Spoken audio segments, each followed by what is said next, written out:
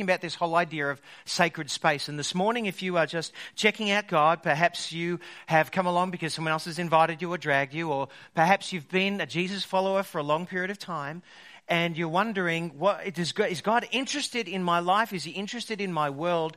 Well, over the last 6 weeks, we've been telling a story, re-narrating a story, which I believe is God's story. That God wants to be profoundly involved in this world, his creation, and the human story, ours. You see, we live in a flat world because science and technology, we are told, and have told a story that says all there is here and now. There is nothing more than what we have. We are just material beings, and we are just made up of molecules. And over the last 6 weeks, I've been saying, yes, that world is the world in which you and I might inhabit, but it doesn't tell every part of the story. There's more aspects and dynamics to who we are as human beings. There seems to be a longing, a yearning in the human heart for more. And so I believe that in this flat world narration I can be telling, the Bible tells another story about a God who desires to be present to people because that's what he is like. He is made and he loves to dwell. So over the past number of weeks, we have talked about God being present to human beings. And in those creation stories, those first seminal stories, there's this idea of God being present. And he made human beings to partner with him in, if you like, bringing his order to the chaos, bringing his light to the darkness. And we've discovered two profound truths. The first one is this, is that there is a God who desires to dwell. There's a God, the creator and the maker of the universe, the one who is other, who is very different and unique to who we are. He is different to us, but yet he desires to dwell and to be present. Why? Because when he is present in human beings' lives, human beings flourish. That is, that when human beings don't mistrust God, but when they open up their lives to him, he profoundly, in his presence, comes and dwells within them and they flourish, if you like. His wisdom starts to manifest in their lives. His thinking starts to inhabit their bodies. His way of viewing the world, if you like, his kingdom, his presence, his reign, becomes manifest and ruling in their bodies and their minds such that they do things like Dale has been doing in redistributing and thinking differently about their world. But we've also discovered that, if you like, not only do those human beings with God can shine, but there's a problem as well. And the problem is twofold, is that human beings are unlike God. They are mortal, that is, their bodies are subject to decay and disease. I know that. When I was about 14, I used to bounce easily. Now that I'm a little bit older than that, I find there's times when I wake up in the morning and it takes a little while to get going. In fact, I find that I have aches and pains in my body that I never used to have when I was younger. I used to just bounce. The fact that I also wear glasses when I read now remind me that I inhabit a mortal body that is subject to decay. And that's one of the problems. That's the difference I have. That God is immortal and I am mortal. But furthermore, that I'm subject also to moral, if you like, failure. There's a part of me that wants to say to God, I want to rule myself, I want to please myself, and I want to serve myself. And that's also running through my veins as well. And so what we've discovered in these creation accounts is that when God gave those first human beings the chance to determine right and wrong, good and evil for themselves, they chose, if you like, to push God's idea about good and evil away and determine it for themselves. Read the newspaper in the morning time or any time during the day and you discover that human beings typically do really badly when it comes to determining good and evil for themselves and the chaos that can ensue. And so there's been this problem. God wants to dwell with humanity, with his creation, but at the same time there's a problem. In fact, that's even manifest more so. We've discovered over the last number of weeks that the closer you get to God, if you like, the blemishes show. It's not that human beings are all bad. It's just that God is so intensely good that when you draw closer to an intensely good, powerful other God, if you like, the guilt and the grime show, the blemishes are more manifest. And so what was God to do? He wants to dwell amongst people, but yet at the same time, how can he without there being a problem? And so over the last week or two, we've discovered that he had a provision. And it was called this thing called sacrifice, which is kind of unnerving to the modern mindset, but makes perfect sense in other cultures today around the globe, but also in those ancient cultures. You see, through the provision of, if you like, some sacrifices of animals and what was done with the carcass and the blood, it allowed, if you like, these two issues to be dealt with quite well. That is, that if you took the blood of the animal and you rubbed it on certain parts of the altars in those sacred spaces, or even at times on your earlobe or your thumb or your foot, according to what the nature of the ritual or the sacrifice was about, we discovered actually that blood was like an ancient detergent that used to wash away blemishes and stains so that the holy God could dwell amongst the mortal human beings. Over the past number of years, I've looked at my marble basin in our bathroom, and I've lamented the fact that someone made a device called a hair straightening wand. Have anyone here come into conflict with a hair straightening wand? And I can tell you that I do not use this wand myself. But it does a magical thing, apparently. It takes normally curly hair and makes it profoundly straight. If you apply it for about 7 hours, it can transform your life. But what it also did in my bathroom is that it transformed the marble as well. You see, someone left it not on the sort of the plastic weighting device, but they just sort of rested it on the marble. And the problem with marble is that it's incredibly porous. And so when you leave a hot device for a long period of time on marble, it leaves a stain. Well, I have tried everything. And they tell you, marble is porous, only use water and a little bit of detergent. They always tell you that. So this week, I said, that is it. I'm going to get rid of this stain come high water or whatever. And so I got this other sort of agent called Jif, which is a cream cleanser. It's a cutting device as well as a whitening device. You can use it on your teeth if you want. Kids, don't do that. And I poured this Jif stuff on this marble, this porous marble, and I scrubbed and I scrubbed and I scrubbed hard. And do you know what happened? The stain was removed. I want to tell you, I could start up my own company right now in porous cleaning marble devices, is that the stains were removed. And the profound gift, if you like, of this understanding of sacrifice is that Jesus and his sacrifice, in his blood, if you like, it can smear in your life. It can act as a ritual detergent that wipes away blemishes and stains, because that is what it does. But the problem with the whole provision of this sacrificial system is, like Dale was explaining to us about car maintenance, it was just a maintenance for cars. You see, you buy a brand new car, and that car doesn't last forever. It is subject to two problems. The first one is decay. The wheels wear, the joints erode. If you like, the electronic circuitry breaks down. It is a mortal car. And the second thing that is also part of the problem with driving a car is the operator itself. In fact, there's a problem with the operator. You might try as best as you can, but through weakness and sometimes willfulness, the car is damaged and you need it to be fixed. Many years ago, I remember before OH&S was brought in, that sort of rippled through all of the institutions, that is operational health and safety. I remember youth group activities that were not governed by those laws. In fact, youth group was a whole lot more exciting back then, and because it was a whole lot more dangerous. I remember our youth group coming back from, it would have been Ocean Grove on one sunny, warm afternoon. We were driving back on the Eastern Freeway, and there was one particular car that had a carload of kids, and it was a Toyota Tarago. The best car to be in at that time, because this one had a sunroof. And so as you were driving along the Eastern Freeway, it was quite possible for youth group kids to be sticking their heads out of the sunroof as the driver was driving along. And the story goes, true story, is that traveling at 100 kilometers an hour, the driver in that moment decided, what would happen if I pulled the handbrake at 100 on the Eastern? And so he did, in a moment of weakness and willfulness, pulled the handbrake and it jammed.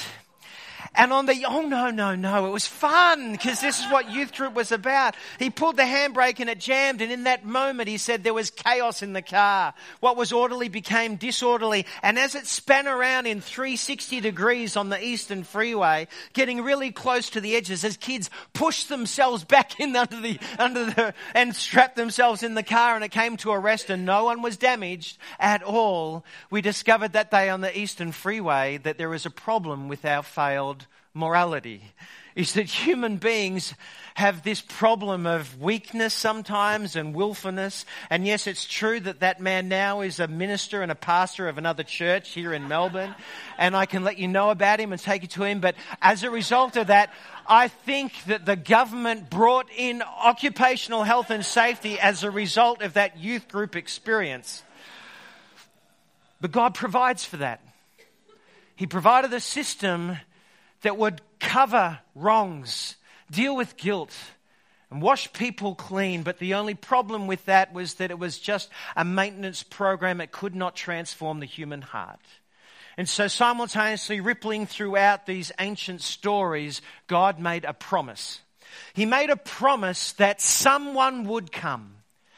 Some leader, some king, some priest, some prophet, some servant that would come and transform the human heart from the inside out.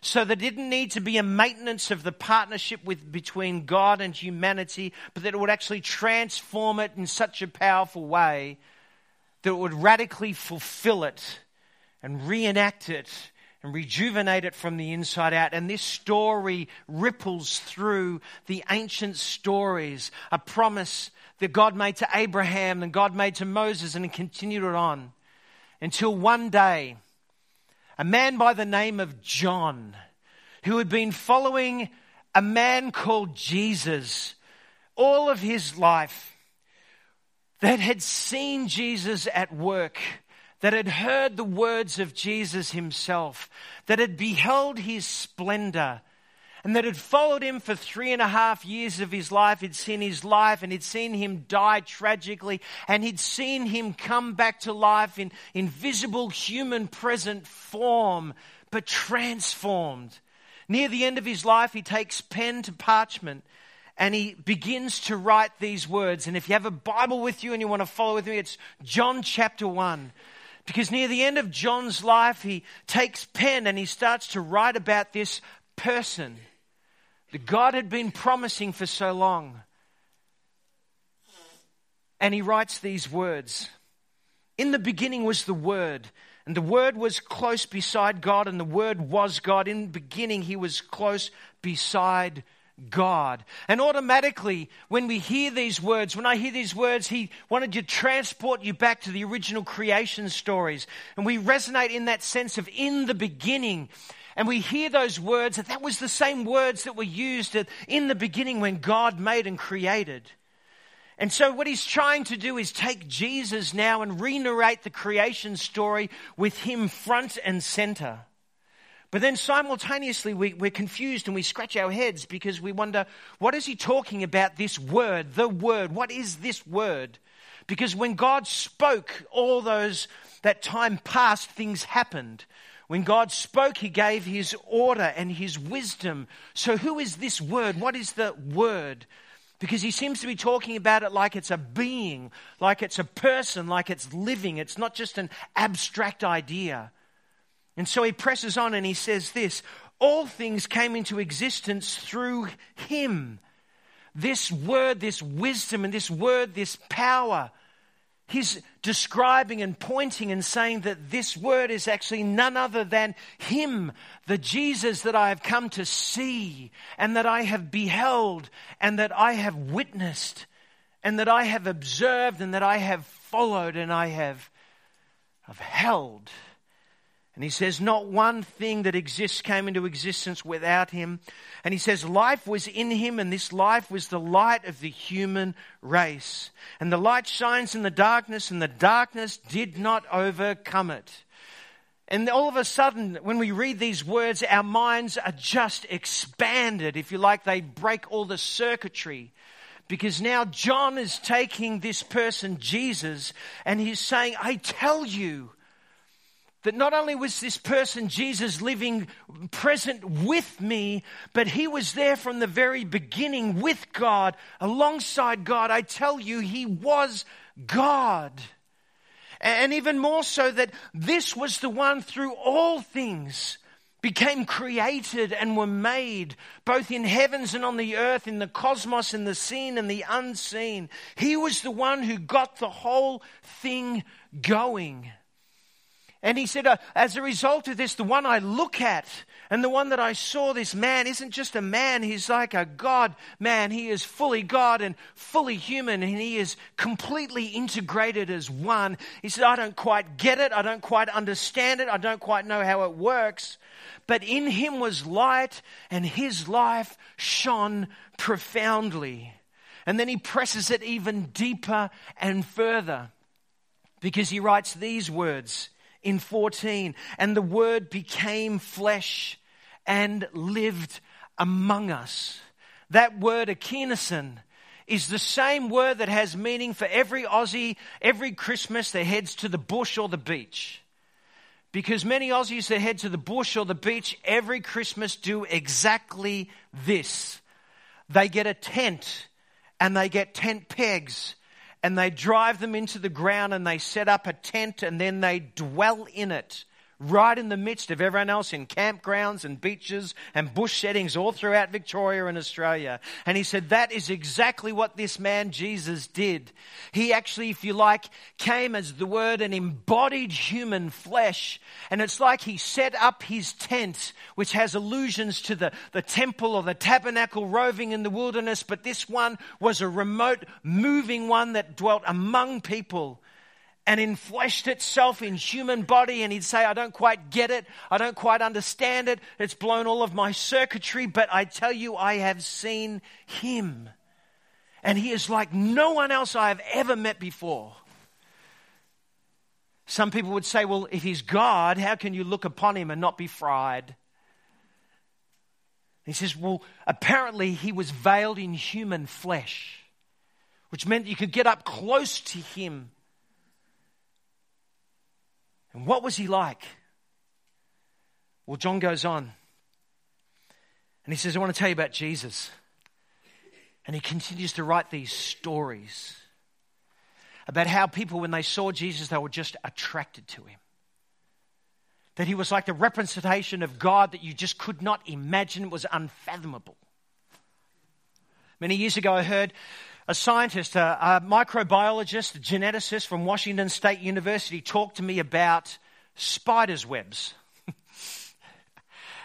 He said, you might look at a spider's web and go, why on earth would a fly want to fly into that web? I mean, it's just like some web. I mean, you see these webs of a morning dew and they hang off them and you just see these white threads. Why on earth would a fly want to fly into something like that? He says, you and I might see that thing and just see it as some spider's webbing. And when we see it, we just detour and walk away from it. Why doesn't a fly do exactly the same thing? He said, you don't understand insects. He says, we might look at that through our own vision and just see some webbing. But he says, under ultraviolet light, when you look at that web, what you discover is not just a normal threading web. It's a magnificent, flowering, colourful flower. He said that's why they fly in there. It's because through their eyes it's shining and it's radiant, and they might be over here and yet they're attracted to it and they fly into it. And as John is talking about this person, Jesus, it's as though he says they saw him with different eyes. There were some people who looked at Jesus, and as they got closer to him, it showed up their blemishes, and so they ran away. But he said, but other people, when they came close to Jesus, It's as though they saw who he was and the profound gentleness and love and life of God. It was like a light to them, and they were attracted like flies to a web. He said that's what it was like. And so the gospel writers, the good news account writers, they tell these profound stories about Jesus. It says once there was, Matthew records, Jesus was exhausted from all of his ministry, and he jumped into a boat, and he said to his disciples, let's row on the other side of the lake. And he says he started to row, and you could just imagine this in your mind's eye. And as he was rowing, the people saw him, it says. And so what did they do? Because they were so attracted to Jesus, they began to run on the side of the lake to try and keep up with him. And so Monty Python would do a great one of this. As Jesus then is rowing to try and have some rest, the people are running faster along the side. So you can see Jesus rowing to try and get away. But they're running along the side until when he got to the other side, the people were already there. He says he looked at them, and they brought their sick to him, and he healed them. Because that's what he's like. That's what he was like. There were 10 lepers who were described who came running to Jesus. They'd heard that he was a miracle worker. And they called out in their uncleanness, you can make us clean. And he said to them, yes, I hear what you're saying. Now go to the priests and offer up the sacrifices. And he says 10 of them ran away, and they discovered that they were clean. They'd been cured. One of them came back to him and fell before him, a foreigner, and said, you're amazing. Thank you. And he said, your faith has made you well. He would respond to human need and human desire and capacity. He said that they were like, if you like, the insects were being attracted to him, and just a whiff of faith would be enough for Jesus to respond in loving kindness and goodness. One time Jesus is having a dinner party, and he's in a room, and there's a bunch of religious people there, and there's a woman who enters into that room, and everyone knows who this woman is. She's one of the women who's been leading a whole bunch of men astray because she's a prostitute who has somehow heard about Jesus, and she comes into a mealtime and she slinks around the side and the back, and she comes up to Jesus with a perfume that she's probably used in her own trade. And she comes up beside his feet that would have been sitting outwardly to the meal. And she begins to pick them up and anoint them with her perfume and rub it in. And as she's down there anointing his feet with this perfume, the other people in the room are just disgusted. They think this is just pitiful. In fact, one of them says in their own mind, if Jesus really is the man who we thought he was, if he was a prophet, he'd know who this woman is, and he wouldn't want anything to do with her. And this woman, as she's so close to his feet, she begins to weep. And she starts to cover his feet with her tears, and then she's so overwhelmed with it, she lets her hair down, which is even more provocative in that culture, and begins to wipe his feet with her hair, and it's just a mess. And Jesus turns to one of the religious persons and says, Simon, when I came into your house, you didn't anoint me with oil, which is customary. You didn't have anyone wash my feet. But this woman, she's anointed my feet with not only her perfume, but with her tears, and she has washed them. I tell you, this woman, she has been forgiven much. You see, this woman would have heard Jesus walking around as the living tent, the one was dwelling among them in flesh, and would have heard his message that no matter who you are, no matter where you've been, no matter what you've done or has been done to you, there's a God and he loves you, and his kingdom is coming to earth right now in me. Jesus is operating like a living, walking temple where heaven and earth meet. And this woman, having heard this message of good news and having, against all odds, believed it in her heart, she comes out of responsiveness and loving kindness to Jesus. And overwhelmingly, she responds to him in just this cathartic kind of unplanned response that is so profoundly intimate and yet deeply, deeply moving and real. Jesus turns to her and declares God's love and life present to her. Her faith has made her well. You see, John goes on and he says the law, all of God's good governance and order that was given to Moses. I tell you this, we saw God's grace and truth through this person, Jesus. His loving kindness and His goodness and His faithfulness throughout the generations have been visibly manifest through His Son, Jesus, and we have seen Him. I tell you this, John writes, nobody has ever seen God, but the only begotten God who is intimately close to the Father has brought Him to light. John would say that this Jesus that I've discovered isn't a Jesus who you can't approach because He's so other than you. No, this is the Jesus who has been in flesh, God incarnate, that actually comes to you and His arms are open wide. That is His posture to the world. What is a holy, good God going to do with a world gone awry? He's going to transform human hearts by coming in human flesh. God who is high reaches low that human beings can be brought high themselves. And that is good news. One of the things I love about airports is not the departures lounge, but the arrivals. You see, at the arrivals, there's lots of smiles. At the departures, there's lots of tears. Have you noticed that? When I left 10 months ago, there were some of my own tears. But oh, I loved the arrivals. I remember many years ago when my kids were young, going to India with New Community here for 3 weeks. Longest I'd ever been away from my family. Oh, I miss them. I remember coming back to the airport and there was loads and loads of people all lined up. Not for me, but for all the other people on the aircraft. But I remember weaving my way through the crowd and looking for my family, and there was one of my kids. And she began to jump through the people because she had seen me too. And as we were connecting in that moment, I kind of knelt down and I put my arms out like this, and I still remember it vividly today as she's jumping through and could see me, and she just was getting so close, and then boom, biggest hug you could ever imagine. That's what Jesus' posture is to the world. So different to just a few months ago. I arrived from Edinburgh after 10 months away, and my plane landed, and I walked out of the airport and had to wait for half an hour hoping people would come and pick me up. Boy, how life changes.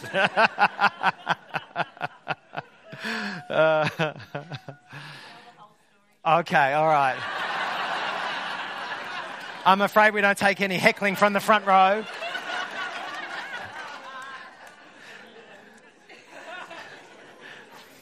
I've forgotten the whole story. This story is expedient for me right now. You see, what I've discovered is that if that's God posture to us in human flesh, that is good news. That is profoundly good news for the world. You see, he says to Moses these words, "Do not worship any other God, for the Lord whose name is jealous is a jealous God." Wow. You see, don't worship other gods because you get remade in their image.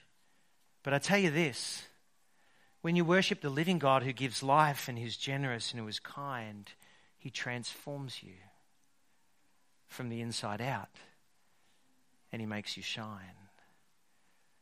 The band's going to come up in a moment and they're going to sing a song, create some space for us to connect. And with that, I want you to think about this idea of God being a jealous God. See, this isn't the kind of jealousy that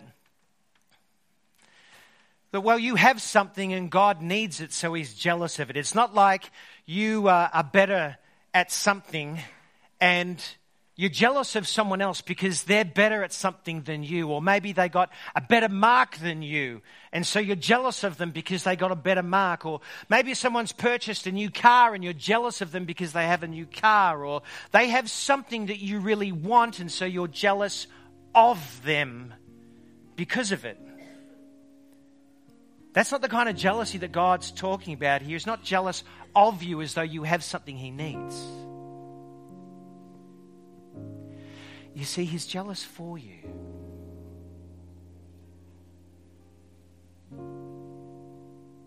From the creation, from the beginning of time, God has wanted to dwell among human beings. Not because he has to. We don't quite understand why. It's because he wants to. This is profoundly, profoundly deep. That the Creator, the other God, the one who is so unlike us, would condescend and bring himself down low to be with us so that we could be with him. Who was mocked, who was spat upon, who was beaten, who was crucified, so that he would give his life to deal with the two problems of mortality. He gives eternal life.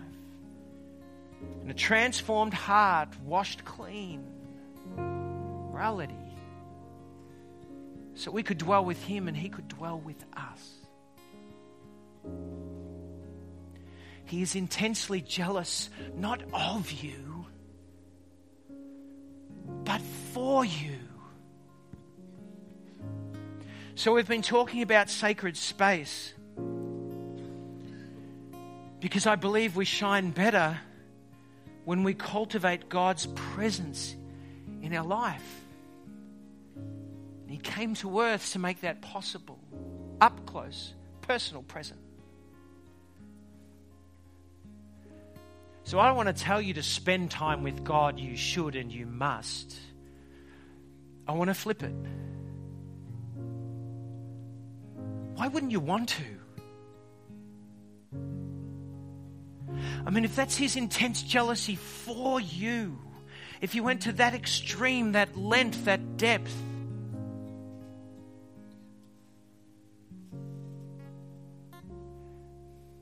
that's the message I think I want Maroondah to know.